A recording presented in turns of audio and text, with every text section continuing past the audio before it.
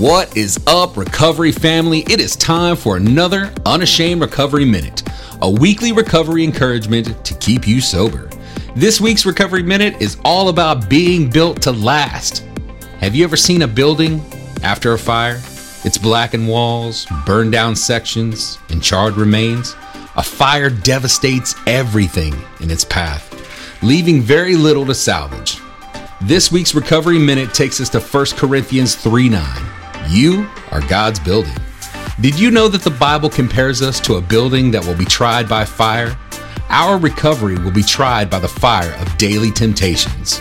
We have the choice to either build on the foundation of our higher power, Jesus Christ, or to build our recovery on earthly desires. The Apostle Paul gives one of the greatest motivations of pure Christian living in Romans 14:12. Someday we will stand before God and give an account for how we built our lives. There will come a day of judgment for our lives when our works will be exposed by fire. When we stand before God, His fire will reveal the foundation of our building. Have we been building with wood and hay, which are perishable, or have we been using gold and silver, which are permanent? When our recovery is tested by temptation, it will reveal what our recovery is built upon. If our recovery foundation is anything but Christ, it will not hold up against the fire. If we want to stand before God one day and present an enduring building built on Christ, then we must live our life with eternity in mind and build with the things that last. And that's this week's big takeaway. A Christian has one foundation, Jesus Christ. On that truth, we must build for eternity.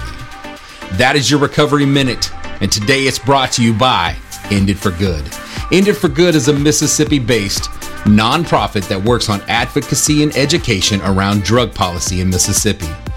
End It for Good works to help communities understand how health-centered approaches to addiction can help local communities become safer and keep more families thriving. If you are interested in learning more about harm reduction, you can check out End It for Good on all social media or on their website, enditforgood.com. That's enditforgood.com.